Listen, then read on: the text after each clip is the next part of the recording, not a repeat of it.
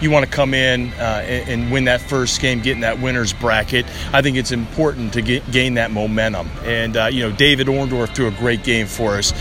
He wasn't as sharp as maybe he has been in the past, and that's probably my fault. We didn't throw him at all against Xavier this week. Sometimes maybe throw him a couple innings just to stay sharp.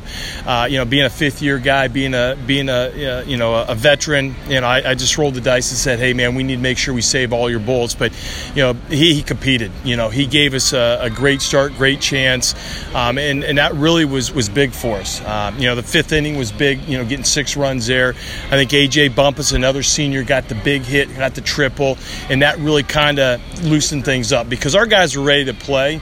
I think they maybe have been a little too ready, you know what I'm saying, because, our last conference game was against Memphis really 2 weeks ago.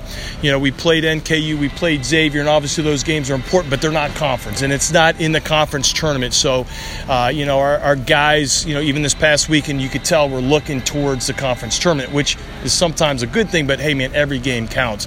And our guys did a good job. I think you can build on the momentum on this, kind of get the monkey off your back, so to speak, and take some pressure off. And now let's just go play.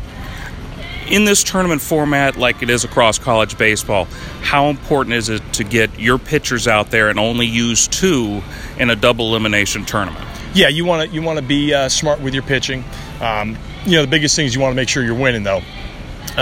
Being just using 2 guys was huge. I think AJ can bounce back for us. Probably not on Thursday, but Friday, for sure. So, again, that was big for us. But you need to save your bullets. Our pitching staff's been doing really well the last, 3 or 4 weeks, especially in conference. So we feel very comfortable with that. But you do have to save your pitching. And conversely, the offense, and you did talk a little bit about it before, how much easier is it to make coaching decisions when you put an 11 on the board?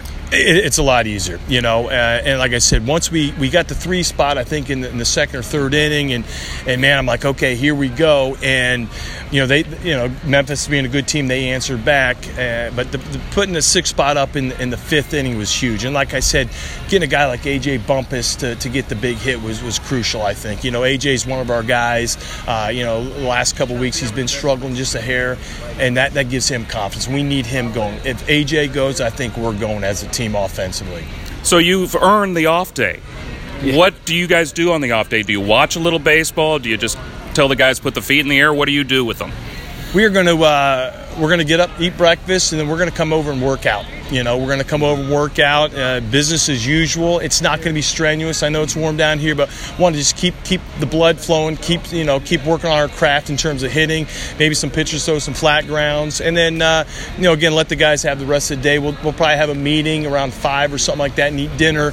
So again, I know they'll go to the beach for a little bit, but we don't want them there for a long time, maybe an hour or so. They need to enjoy it because again, that's part of the fun of being down here, being in the conference tournament. But we're down here to play baseball. We're not down here to play sand volleyball or go to the beach. We're down here to win, and that's really been evident with our guys, just how they're locked in. That was going to be your last question, but it did pop something into my mind. Sure. I did want to ask you.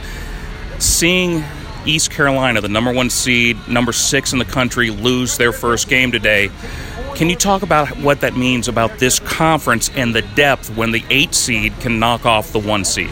Well, this conference is a meat grinder. It's the 5th-ranked conference in the nation right now. We were 4th last year, and in every conference weekend, it's a battle. And to your point, it doesn't matter who you're playing; they've got a chance, and that's the way we feel. We're here, why not us? And again, we talk about next guy up. Hey, we're the next team, man. We want to keep playing, keep together, because again, this is a special group. It's very tight. We're starting to pull together. We've been through a lot of adversity through the season. We've done some up and down, but that's what makes a team.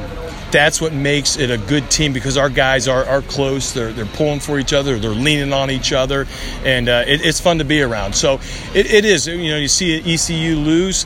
Again, and we win. You just don't know. You just got to take care of your business. And again, like you said, tomorrow it's business as usual. Again, you can't get too high, can't get too low. Just got to keep plugging away. The Bearcats again, an 11-6 winner over Memphis. That means they will play again on Thursday, and Bearcat Journal will be there. This is Eric Waddell reporting.